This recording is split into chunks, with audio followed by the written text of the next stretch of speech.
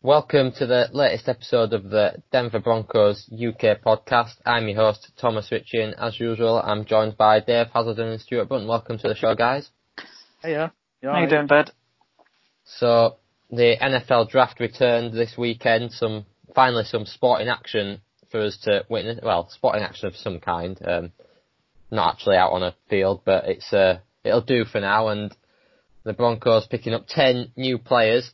Started off in the first round, wide receiver Jerry Jeudy coming in out of Alabama. Stuart, I don't know if you were, probably as a postman, you weren't watching it live because you have to be up early, but I was watching it live and I was certainly pumped when it happened. What was your reaction whenever you found out that's who the Broncos picked? Well, I found out on the Friday morning and I couldn't believe he'd gone as far down the board as he could. When you look at all the experts and all the or should I say so-called experts and the draft people, he was the best wide receiver available. And for him to fall in the lap at 15, not having to move, not having to draft, not having to trade up or down, it set the tone really for a really good draft. To get the best wide receiver, you can't ask for more than that, I don't think. Yeah, Dave, it was kind of the leading receptions in a stacked Alabama receiver room, which included Ruggs, who went before him. I think 24 touchdowns, almost 2,500 yards in the last two seasons combined. So he definitely brings another weapon there opposite Courtland Sutton, doesn't he? Oh, definitely does. I mean, I think I read something where it said the only reason Ruggs was so productive was because everyone was making Jeudy all the time because of his route running ability. So I do believe he is the best wide receiver in the draft. Yeah, and Stuart, then round two as well, KJ Hamler coming in. I know I was surprised that we went with two wide receivers, but to get Jeudy and Hamler there, that really transforms one of the worst rooms production-wise in the NFL, and now looks like it could be one of the best. To be honest with you, I don't know a lot about him. I'm a defensive person, not an offensive person, as everybody will know. But he's was coming in apparently with back end of first round gradings. He's another one who's extremely fast, extremely good route running. Can be a returner, I believe, from what I've been reading about him. And he's going to be. I was just saying to Dave before. He's going to be a person that once he lines up at the side there, we could end up with Courtland Sutton being the slowest wide receiver on the field. And to say that is quite fantastic, really, when you see Courtland Sutton's speed down the field. So the fans asked for speed, the coaches have asked for speed, and that's exactly what we've got. Yeah, Dave, how do you see that receiver room shaping up now?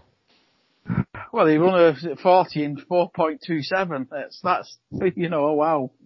That is quick. I mean, I think that looking at it, I think the next speedster is Deontay Spencer at 4.27, and after that you're looking at Philip Lindsay on 4.39. So, that receiver, somebody's going to, unfortunately, get a touch of cutitis, but when he went wide receiver second round, I couldn't believe it. I thought, Jesus, John, you're going for it. You know what I mean? I suddenly realised which way this draft was going. I thought, he after Super Bowl 48, he turned around and said, defence wins titles, that he wants a defence. He went out and got himself a nice defence, and 2 years later, he won a Super Bowl. Last year, he said, we need speed on offence. This year, he's gone out and got us speed on offence. And we're looking at number 4 in 2 years, lads, or what? You know what I mean? Just amazing. I've got Trevor Judge on Twitter put down the Broncos offence 40 times, and I'm just looking at it, not including the people who are going to get cut at the moment. That is frighteningly quick. You know what I mean? If Drew Lock can get rid of that ball under 2 seconds or just under 2 seconds, any thoughts of Garrett Balls being, a bad player is going to go out the window because he's not going to have a chance for Old. It's just frightening how quick we're going to be. I can't believe it. Yeah, so, Stuart, it seems like now that Elway, as kind of Dave mentioned there, has decided that you can't get a defence quick enough to cover the Chiefs all the time, you've got to be able to put up enough points. You're not going to win the game with 21 points against them. So do you kind of agree with that way now that you've got to look to put points up on the Chiefs as well? Yeah, you've got to put points up against everybody. That we used to have a thinking that 24 points could win you 16 out of 17 games, 18 out of 19 games, however you want to look at it. You look at the Patriots when they went and just blew teams away, Denver 2013 when we just used to go out and just blow teams away. There will come a time where you will need both, and we've been one-sided for a couple of years now. So the fact that we're going to have to go and put points on people to stay in the games. When I was watching some NFL program over the weekend with the draft on there, and I can't remember who it was, but I think it was Ed Reed, and he said what teams are going to have to learn how to do now is draft an offense and free agency buy and pay a defense, which means like the Chiefs' prototype is they've got all these players on rookie contracts and all key points and places. The Patriots have always had it where Brady would take a pay cut to pay all these people. You're going to have to pick up free agency, defensive players, veterans, people that you know can plug and play straight away, whereas you're going to have to roll the dice a lot more on offensive players. Elway seems to be taking the speed option, like we mentioned before. He seems to be taking I want my skill players to be cheaper so that I can pay my veteran players to be defenders rather than offensive players, which is a bold move if you look at it, because all it takes now is one defence, if you like, to be of strength. Your team goes up against them like we went up against the Seahawks and you get blown out, and then you've got to rethink your whole game plan. If you look at the Chiefs there, the last couple of seasons, they've had some wild games where they've come back because their offence has been just wowzer, but they've also been let down by defence not being good enough. And there's a fine balance between it, and I'm hoping that we will have this fine balance, especially with the coaches we have, to enable us to be productive, score points, but also not be in that bracket of conceding 20, 25 points every game as well. Yeah, it's a team, like, defensively appears to be much more balanced than the 2013 Broncos, and 100%, definitely than the Chiefs team at the moment. Especially, that's the importance. I'm guessing, if you're going to draft the offense and buy the defense, and then that's kind of why you get someone like Vic Fangio, and you can still take charge of that defense and make guys like Alexander Johnson and other undrafted players play up. I was just going to say, if you look at the way that Broncos were in 2013, they were so offensive heavy that it didn't matter who's had in defense because they were going to score more points than you. The Chiefs have got that attitude at the moment, and now they've run into a position where they don't want to pay. If you look at the Chris Joneses that are still not been picked up, the Eric Berry. I don't think they've got any money though, have they? No, they haven't. They haven't got money at the moment now. But this is where this draft plan and this free agency plan will come to a sticky loggerhead, because you will have to pick and choose and hope you get a lot of value picking up free agency. Now the Chiefs have done it really well for the last couple of years, and they've built their fantastic 10 out of 11 starters on offense coming back, which Denver should be able to do for the next 2, 3, 4 years easily to keep up with the way of the new NFL, if you like. But on defense, you're going to have to chop and change a lot of players. People aren't going to work out. You don't want to pay them much. You don't want to pay them loads, but then you need to have that one superstar that's going to be able to cover everybody, if you like that. It was always Eric Berry. He was the voice of the Chiefs. He was the voice of the defense. He was this, that and the other. He organised everybody. Last year, they had Tyrann Mathieu do it really well. They had Chris Jones on the defensive line pulling out all sorts of fantastic plays. Well, now these people want paying, and when the money runs out, they're going to have to cut people, and this is where it gets to the cutthroat. But going back to us, and the way that we've got it at the moment there, Chris Harris thought he was worth more money than he was because he lost money on the open market. Derek Wolfe lost money on the open market. Shelby Harris came back to us cheaper than what he wanted because he's got no money on the open market. And this is where Denver, with Vic Fangio, rather than a John Fox that we had there, will just keep picking up these fantastic little mini deals, if you like. The Zach Kerr we picked up a couple of years ago to cover a wide variety of holes. The Shelby Harris pick up in the first place, Brandon Marshall pick up, Danny Trevathan. We haven't drafted these players. They've come to us from other teams, and we've picked them up and taken them and got them further forward than we would have thought at the time. It's like goes back to the 97, 98 teams where you've got Terrell Davis 6th round, you've got Shannon Sharp 7th round, you've Mark Schlereth in the 10th or 11th round originally with Washington. All these people that were undrafted, and that's where you make your money. The first and second rounds are the fancy picks, but you make your money later rounds of the drafts on what you're able to do with people that haven't got jobs. I felt more comfortable with like 3 third rounders than what I did, in just having like 1 third rounder, more 4th and 5th. I just felt third round was where he would do his business. But it's like, just a quick note on what Stuart said about the Chiefs player, about him being a leader. It's worth noting that every single player that John Elway drafted in this year's draft was either a team leader or a captain. So that's obviously the what he's going for. That's the idea he's going for, the mindset as well. Yeah, and Dave, if anything, what this draft has shown is that Drew Lock is the guy now. John Elway has put all his faith in Drew Lock. He's drafted him a number of weapons. He's gone and got him his old tight end from Missouri as well.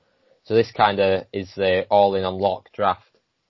It was noteworthy, wasn't it, that both Elway and Vic asked Lock about Albert Owen, what he thought of him. For me, that absolutely said, then this is your team. You know what I mean? We're putting our faith in you. Do you want him? And it's nice to go into. It's a weird off season and whatnot now with this coronavirus, because the rookies should be in camp and stuff now. But it's just nice knowing there's no competition at quarterback now. The team can just get on with it, and Drew Lock gets his reps with who he needs to get them with. Stuart, we'll talk a bit of defense now for you, which is where the Broncos went with 2 of their third round picks, Michael Ojemudia, the cornerback from Iowa, and then McTelvin Agim, the defensive lineman from Arkansas. What did you make of those 2 picks? Ojemudia is absolutely a fantastic pick there. I did want Bryce Hall. I'd watched a bit of tape on Bryce Hall there. He was absolutely perfect for us. But the cornerback from Iowa comes in. He's perfect complement to Boye on the other side. Somewhere I was reading that he could cover some slot plays, but I don't think he will. I think he'll just go straight to being X and Y with Boye, and then you got Bryce Callahan in the slot, which is the ultimate 3 cornerbacks in a nickel set. So extremely happy. Very, very happy to get for him still to be there as well. When you look at the defence needed teams that were drafted in front of us, I was thinking second round with pick 46, we might have to take our corner. And obviously the Broncos know a lot more than me, because they've got fantastic value in the third round with people that I didn't really expect to be there. Agim coming in as well. He's another one that he plays all across the line. He's very, very agile, and he's quick on his feet. And he'd just come in there and he would just be able to rotate himself around there. It'll be him, and if we end up going 4-fronted, I think he'll end up going sliding in the side with Jones from last year's draft, and that's going to be quite a good prospect with Jarrell Casey on one side of him, and then you're going to have Von Miller sliding down to defensive end on the odd occasion. And you're going to get a very good pass rush. When they want to slide Von Miller onto linebacker outside there, you can just throw Shelby Harris in there, and then that's just going to be lights out for a lot of teams. We're going to make a lot of teams throw early this year, and with the cover corners we've got, we should be able to get a lot of 3 and outs and force a lot of pressures. And then Dave, in between those 2 defensive players, the Broncos plugged a hole in their offensive line, drafting Lloyd Cushenberry III, the centre out of LSU, his team's MVP in 2019 and a first team All SEC. For many, a second round, possibly even end of the first round, high second round pick, and great value there for the Broncos to pick him up at pick 83, and he should be an immediate starter. Oh, definitely. Because it's just worth noting that I actually picked Telvin Azim as one of my picks last week. So I was really chuffed with that pick. Yeah, Cushenberry, and he wasn't our first third round pick either. So, Elway's showed some balls and some nerves of steel by, having an idea who's going to fall. Like I said, I wanted Glasgow to stay at right guard. Cushenberry, absolutely fantastic value. I've seen tape on him. And there's not many people going to get past him. He's just going to get better and better in the NFL, isn't he? He's going to get stronger. He's going to get more prudent. He is definitely a starter for me. I'd be very surprised if he doesn't start. Brilliant, superb pick that was. Hats off again to John Elway for, like I said, having the nerves of steel to wait for him to fall. So before we get on to day 3 of the draft, we'll listen to the chat that I had earlier this week with DNVR's Zach Stevens. So I'm delighted to welcome Zach Stevens from DNVR to this week's podcast. Zach, thanks a lot for taking your time to come on the show. Absolutely. Thanks for having me. I'm pumped. So first of all, how are you doing? How are you coping with lockdown over there where you are? Oh, in terms of a Broncos perspective, it hasn't changed anything. So my life outside of going to the Broncos and being there for the draft and being there for things hasn't changed at all. The Broncos are chugging along. Thanks for asking. And you guys at DNVR you covered the draft in a new way this weekend. What was that like? Oh, it was a blast. We did a live coverage, so had live coverage on day 1 and day 2 of the draft, and we had RK holding it down and just hopping on. And then with the Broncos, they did a great job too because we got to talk to every single draft pick right after they were picked. So in terms of a content perspective and getting to know these guys, it was just like a normal draft. And then obviously the first round on Thursday night, the Broncos picking up Jerry Jeudy, the wide receiver, which I was hyped about. What was your reaction to that pick? I think that's a great word that you use. Hyped, man. I was pumped. It was a fantastic pick. I would have been so okay with the Broncos trading up to get Jerry Jeudy. About that 10 range, I was willing to give up a third and a fourth if it came down to it to move up to get Jerry Jeudy. And you don't even have to give up a third and a fourth to get Jerry Jeudy. He was a top 10 player in this draft in my book at a position of need, at a desperate position of need. So if you ever go into a draft outside of, kicker or punter being that position of need, and you come away with the top player on your board, a top 10 player in the entire draft, and it fills a position of need, boom, you did it right there. And what do you think he can bring to the Broncos opposite Courtland Sutton?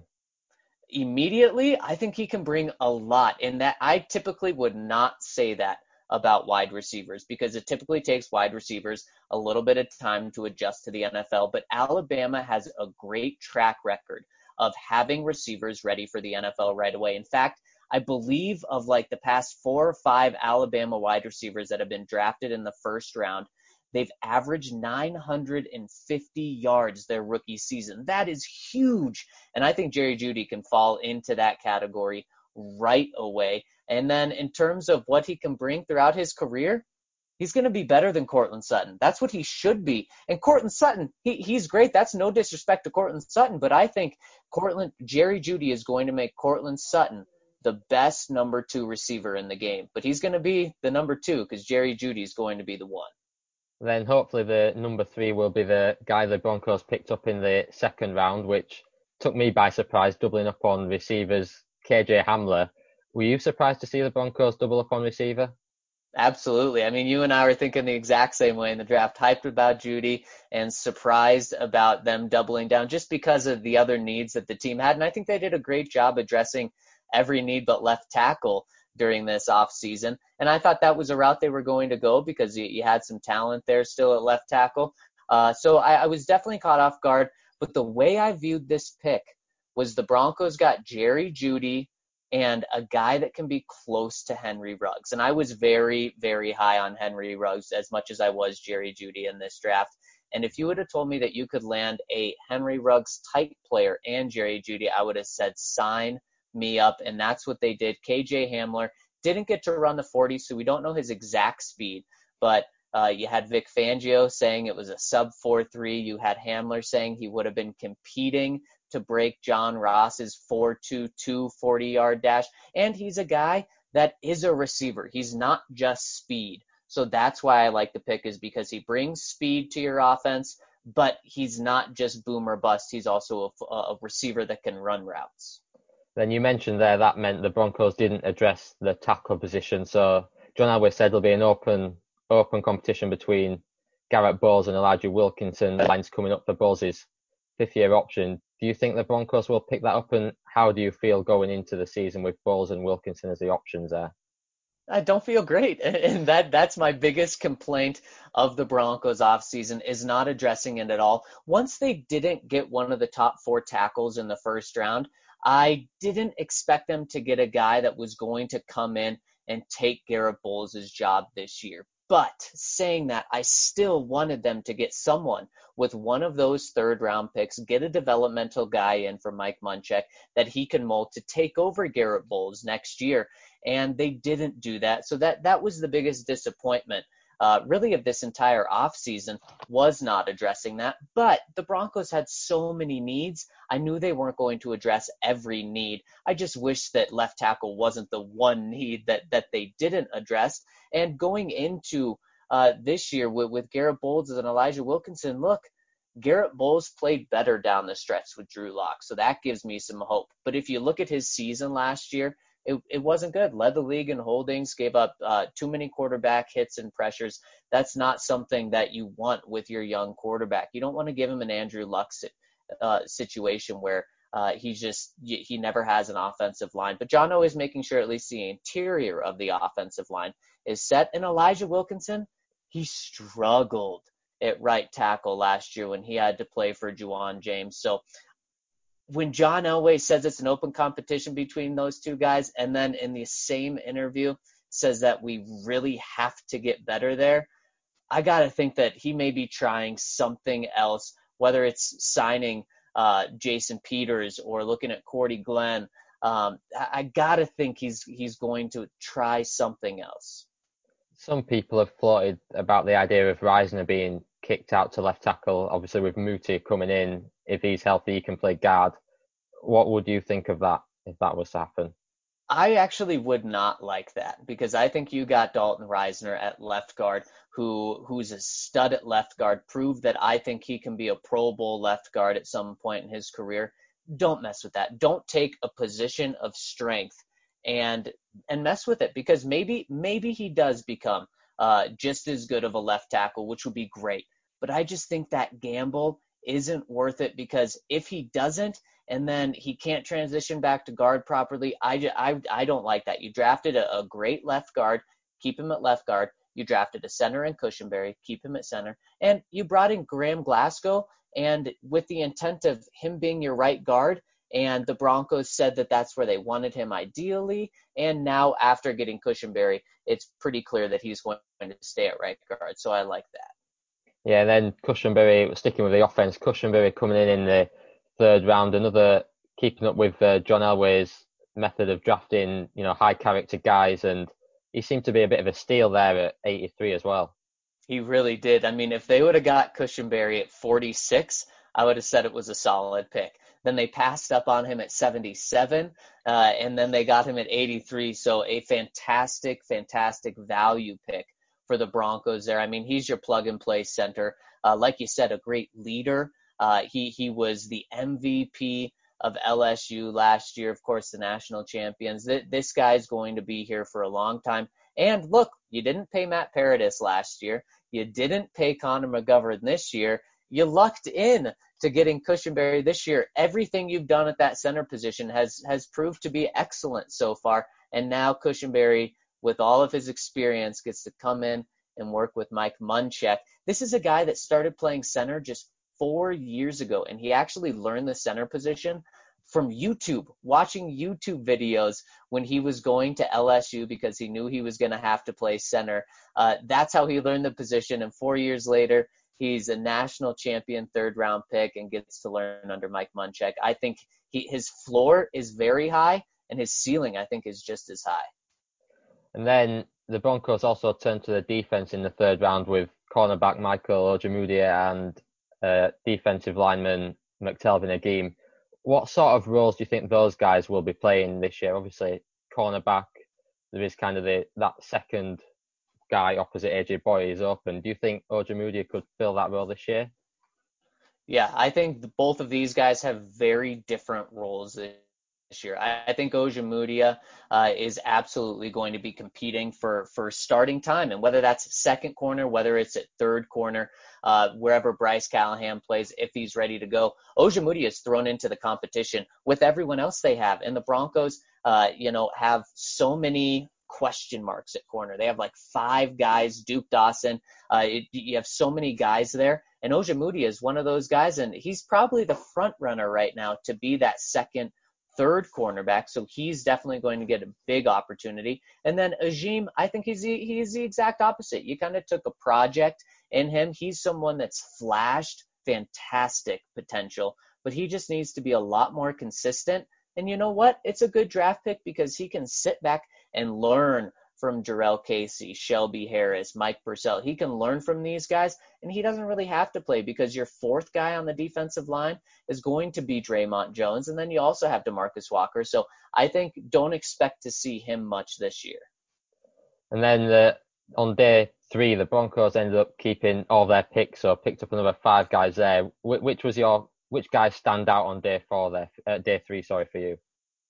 Well, I got to go with the first one that they picked, Albert O. Of course, the tight end from Missouri. I'm not even going to try to pronounce his last name, but he said he's okay with just going by Albert O.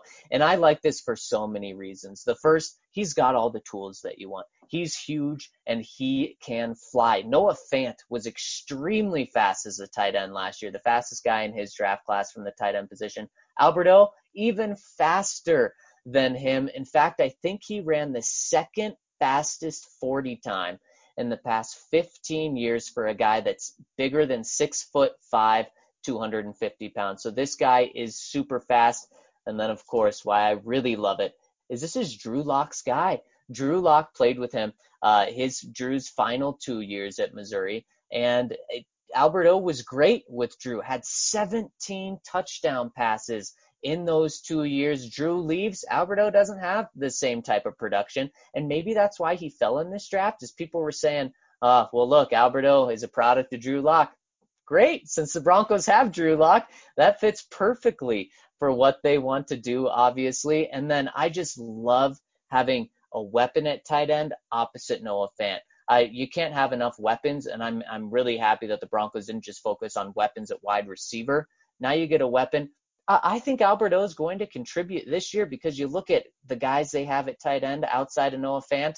Jeff Hireman's not making the team.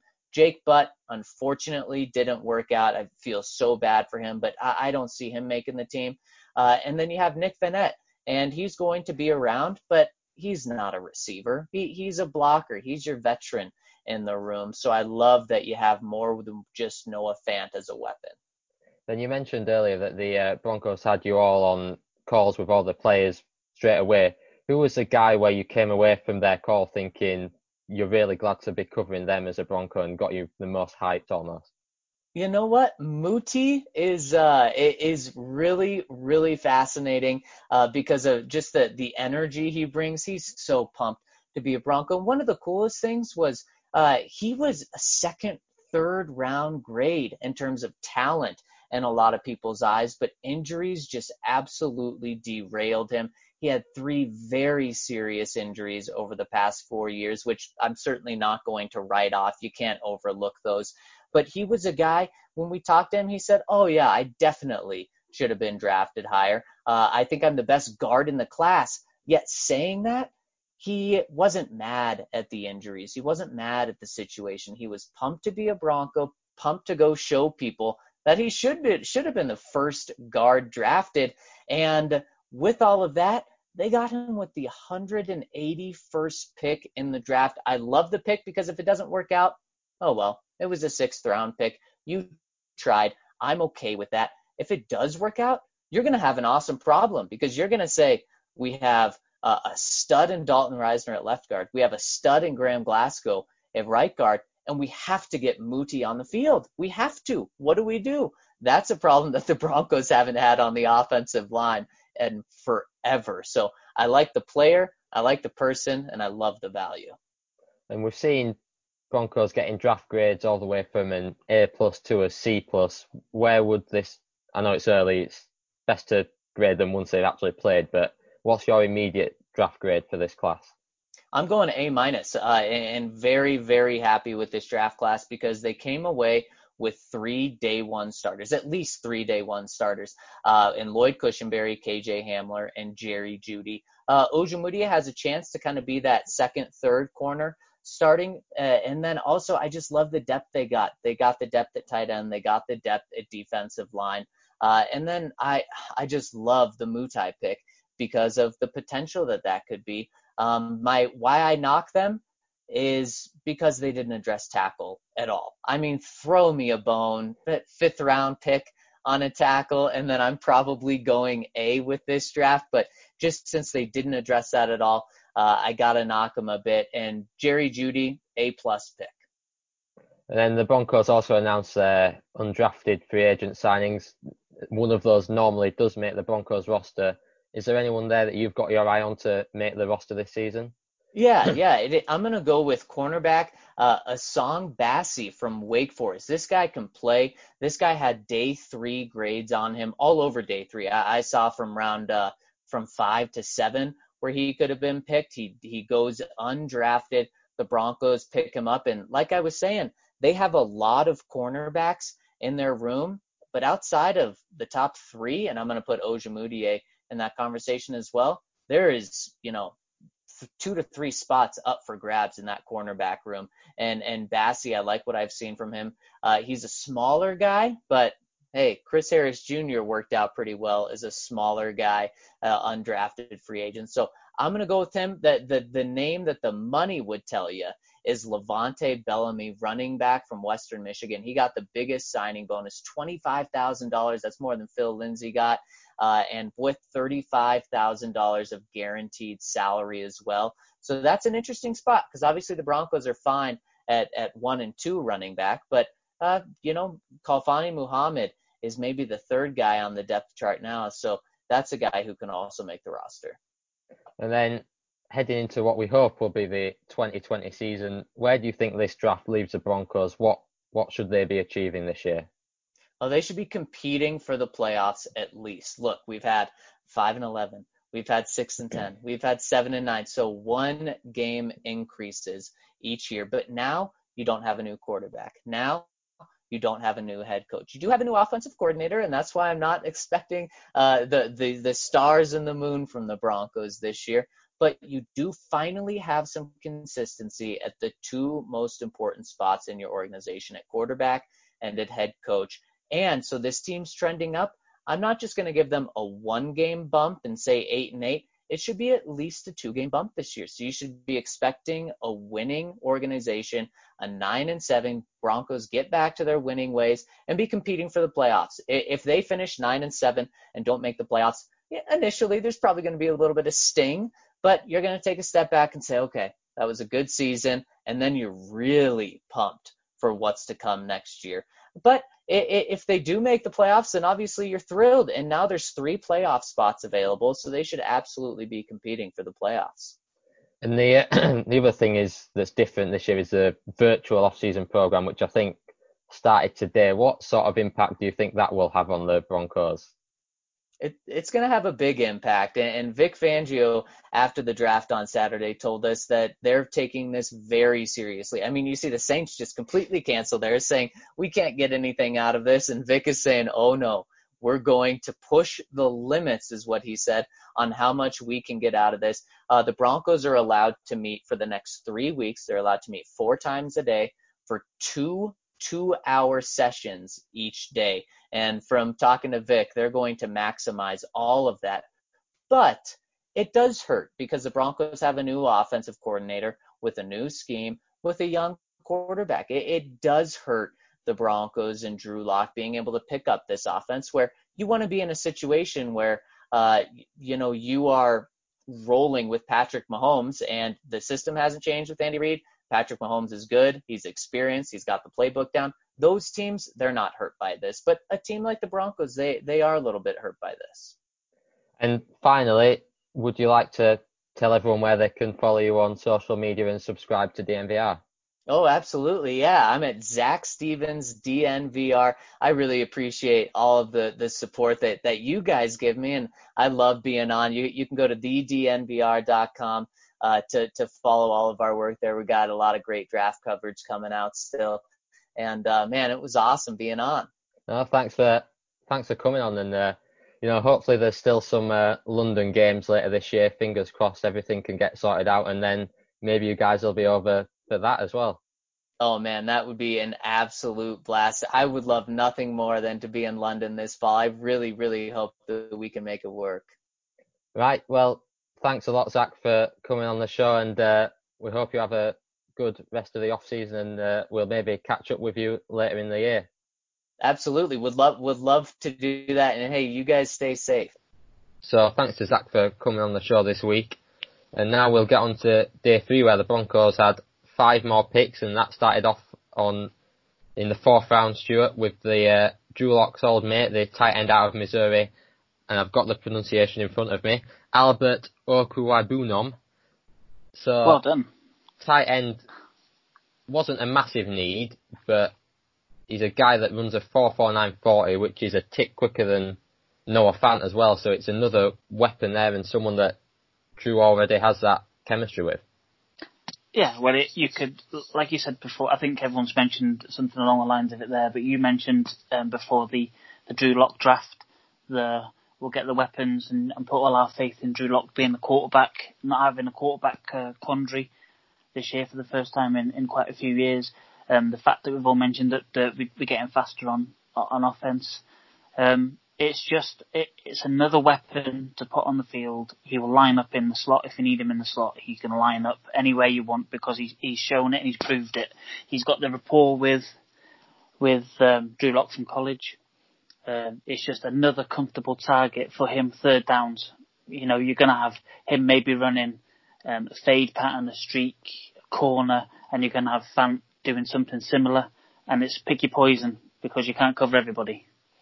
With the speed on the wide receivers as well, you've got Melvin Gordon come up the backfield.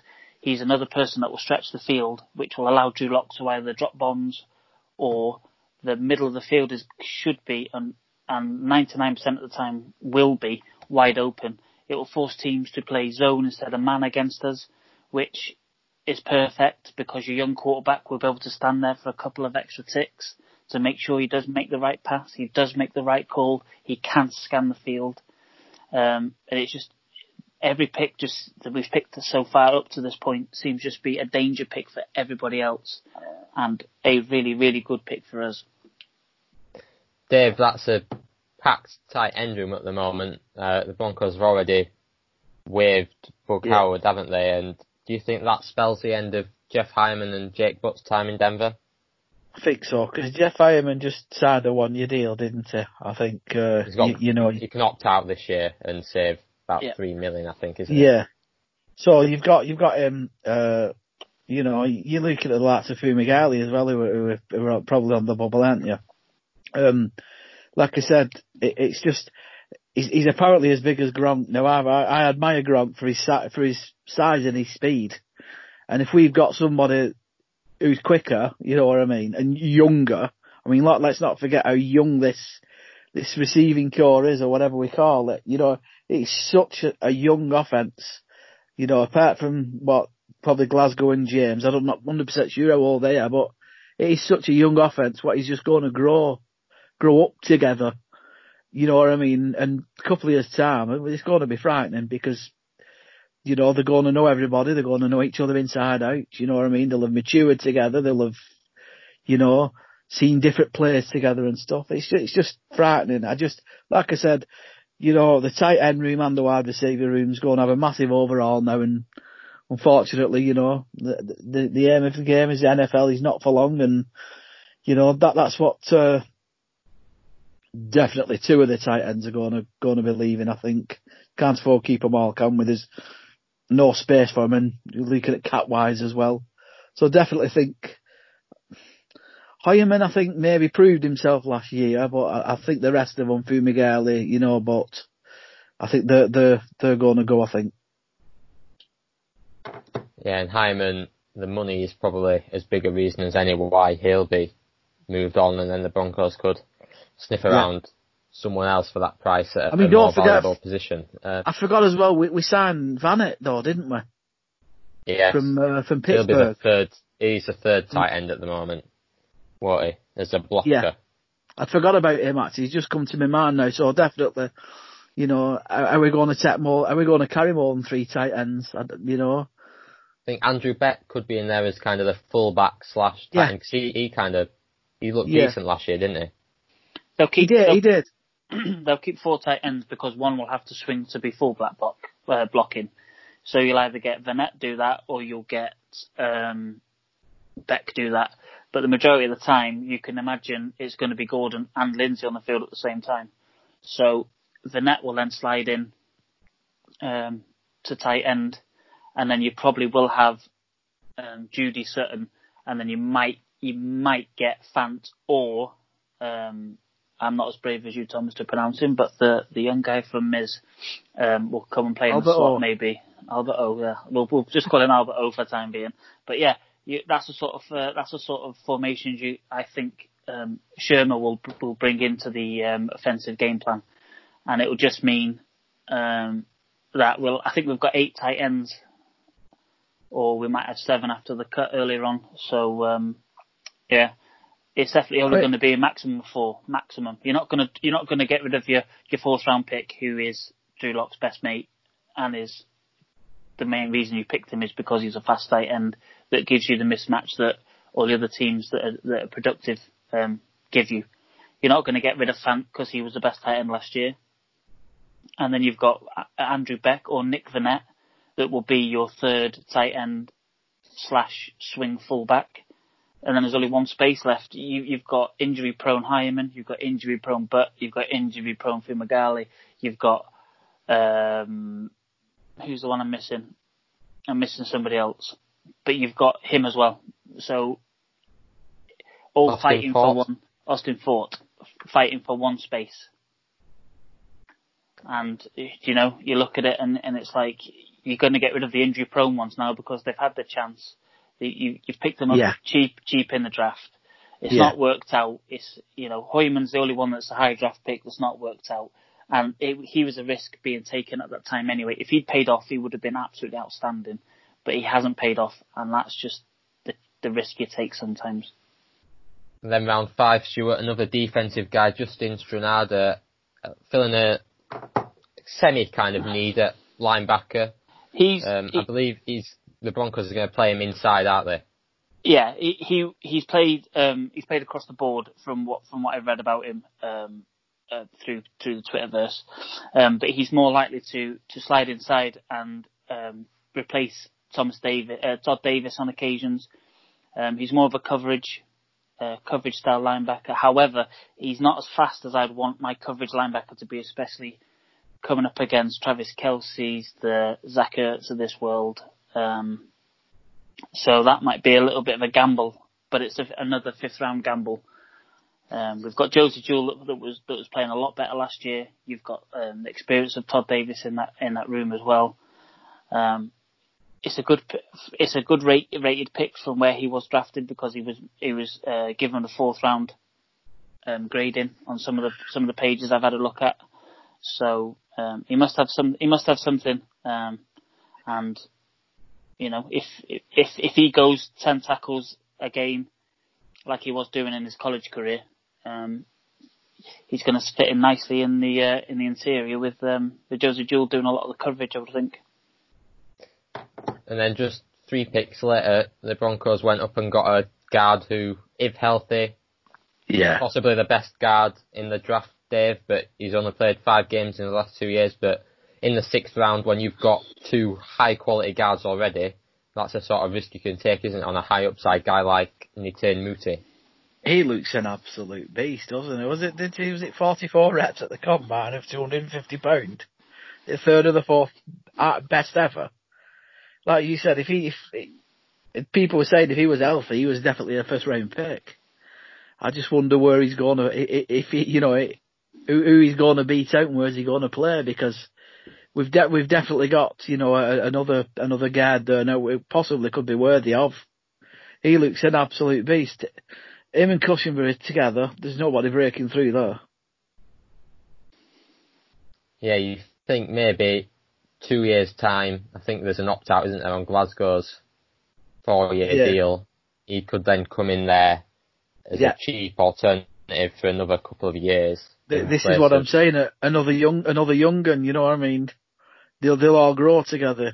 You just got to address maybe right tackle in next year's draft, perhaps, because Bowles is still relatively young, and I do think he'll do good this season because when Drew Lock come in, his stats improved. So you got all them growing up together. You get another maybe a right tackle next year or something, a young lad.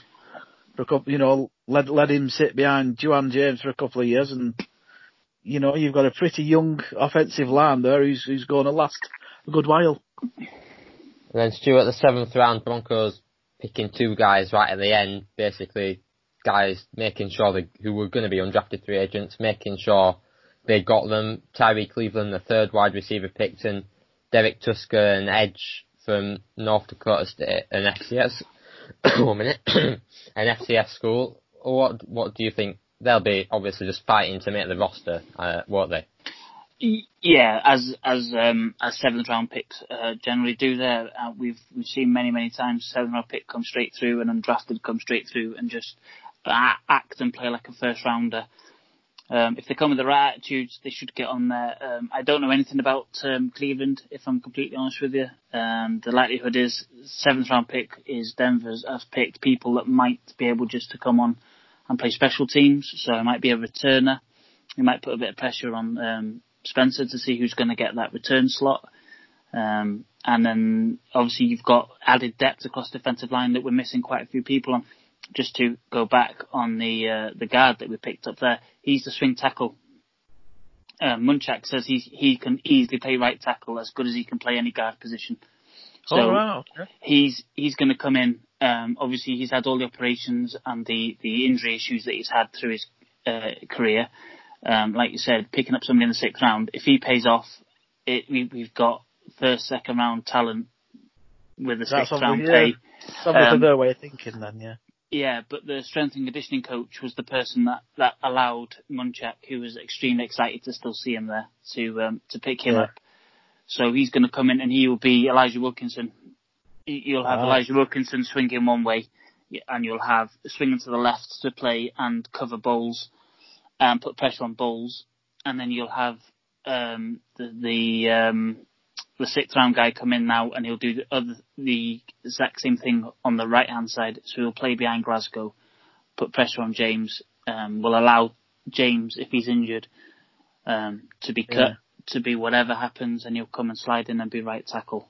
But like I say, there I was an interesting piece I read on Monday morning when I was going through some of the draft things while I was listening to it on my phone when I was working, and they weren't going to pick that guard at that position, but the strength and conditioning coach said yes, and Mike Munchak was extremely happy about it.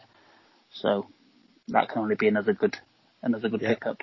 If it's a Munchak man, then obviously he's seen something. The thing is, you've got Cush that will be your starting centre. You've got Morris, who Munchak pounded the table for to be picked up from Pittsburgh, who's going to come in and play backup centre. You start in 5. I don't think there's a better interior 3 to start with. You've got Risner, who's probably the best left guard out of the rookie class last year.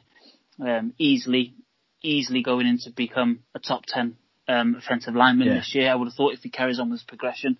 You've got Cush, who was 1A or 1B with Ruiz from Michigan, whichever way you look at it. So you can't get better than that. And then you've got Glasgow, who's come highly touted, highly rated, one of the best guards you can possibly get in football, to come and play at the side of him. So you put the 3 guys together, at least for the next 2 years, 2.5, maybe 3 years. Glasgow overperforms, you give him a new deal. Ron Leary didn't overperform, so we didn't give him a new deal. But look at the production we got from Leary. If we get the same sort of thing from Glasgow, and with the Cush pickup, not the sexiest pick there, but he was the best draft pick we had in the whole of draft. Especially where we got him, especially what it allows the flexibility of the defensive line to be, because Glasgow's a guard first, a centre second. We've now got starting centre. We've now got starting guards. Everything's all tickety-boo.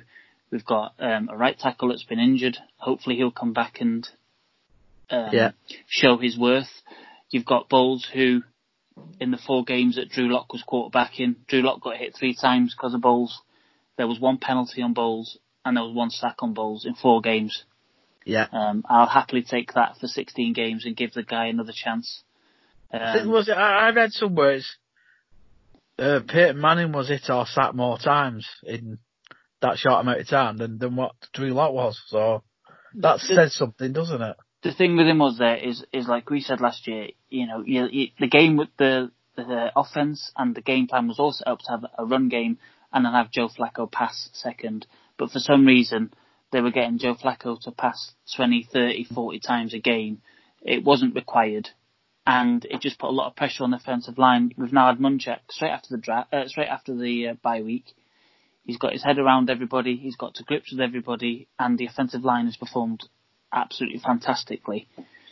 We've just got a couple of pieces, younger, cheaper pieces to come and slide in to the line. And like I said before, from what I think it was Ed Reed. It might be wrong. It might not be Ed Reed, but somebody was mentioning. Like I said before, that you draft an offense because it's cheaper, you get productivity out of them all, and then you pay for a defence. So hopefully the 5 will solidify themselves. You've got a couple of swings in there, in Wilkinson and the young lad we drafted in the 6th round, and then you've got your spare centre in is he called Austin Morris? Patrick Morris. Who's Austin? The tight end. Yeah, the tight end. So, yeah. And then, you've got your 8. I think if we got 25 on offense when we build the roster, and 25 in defense and your 3 special teamers, I think there'll be a space for everybody on the offensive line. And then, Stuart, today kind of with the compensatory pick deadline over, the next wave of free agency started, and the Broncos signing defensive lineman Christian Covington to a 1-year deal with $625,000 guaranteed. Played all 16 games with the Cowboys last year. What do you think he'll bring to the Broncos? Again, he's just going to come in. All he can do is provide depth and show that he deserves a contract. I love the way that the teams pick these people up. They come in and they graft hard and they show you. They come in with a little bit of experience. The young lads look at them, and it's the difference between young lads fighting young lads versus young lads fighting experience. Going, hang on a minute, he's been here before, he's done this before. Look at what he's doing, right? I'll have to copy him and do that. It's things like that. $625,000 is worth it because you're either going to get a gem or you're going to get a coach out of him. For your youth and excitement there, and I think personally, that's the way to go about it. The coaches that we've got, that's what they like. We've done that on defensive line a few times because the coach that we've got, Collar, he loves doing that sort of thing. It's either Dakota Watson that we brought in last year in the linebacker positions to come and G up the linebackers to give Josie Jewell a bit of a kick up to make him see what to do on special teams, how to follow a veteran on special teams, etc., etc., etc. And this is what the defence do. Bill Cole has done it with the defensive line this year. You have to look at it and just think the experience versus youth. Dave's mentioned before how young the offense is. You're going to have a veteran head around your defence because you might be sitting on the field for 5, 6, 7 plays, maybe 2-3 minutes, going off. The offense might score the next play, and you might be back on again. The youth might not be able to cope with this. They need the mindset. They need the veteran sort of, I don't know what it is, but the veteran sort of integration with them to let them know that this is how it's going to be from now on. And it can only be good news for everybody. Yeah. Right. And Dave, if you had to give this Broncos draft class an immediate grade, what would you give it? I've been toying with this. If everything works out and there's no injuries, it's an A for me. Definitely.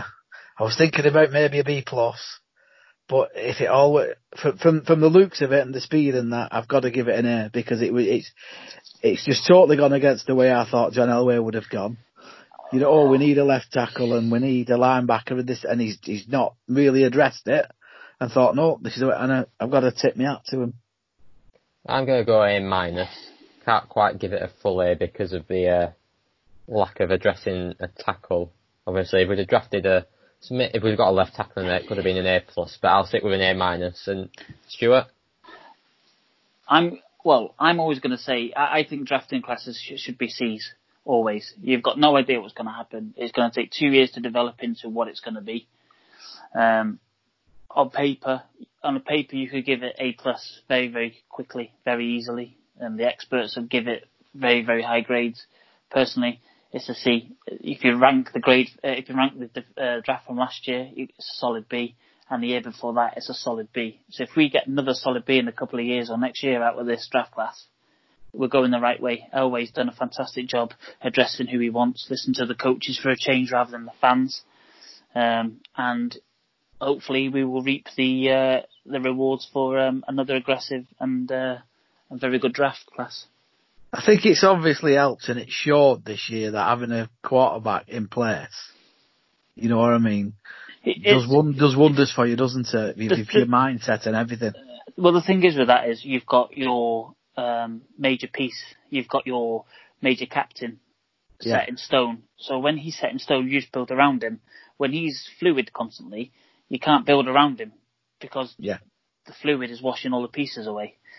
So he sits in. You got your quarterback. Everyone that's on there. Pat Shermer's come in. Yes, Drew Lock's my quarterback. Right. Build a game plan for him. He comes in with his game plan. What pieces do you need? I need this. Right. Okay. I will now go out and draft that for you. And that's what they've done. They've listened to the coaches on a couple of picks at the back end of the draft that are either going to be first class grades or they're going to be working in Foot Locker in 2 years' time. But it's not a second round pick that they've done that with like they have been doing previously. Yeah. That's where I think the teams will realise where we need to go there. Bowles is on his last year of his deal. Next year he's got to be offered a 5th-year option. If he's not good enough, he won't get it. And then we'll have our immediate draft need then will be a left tackle.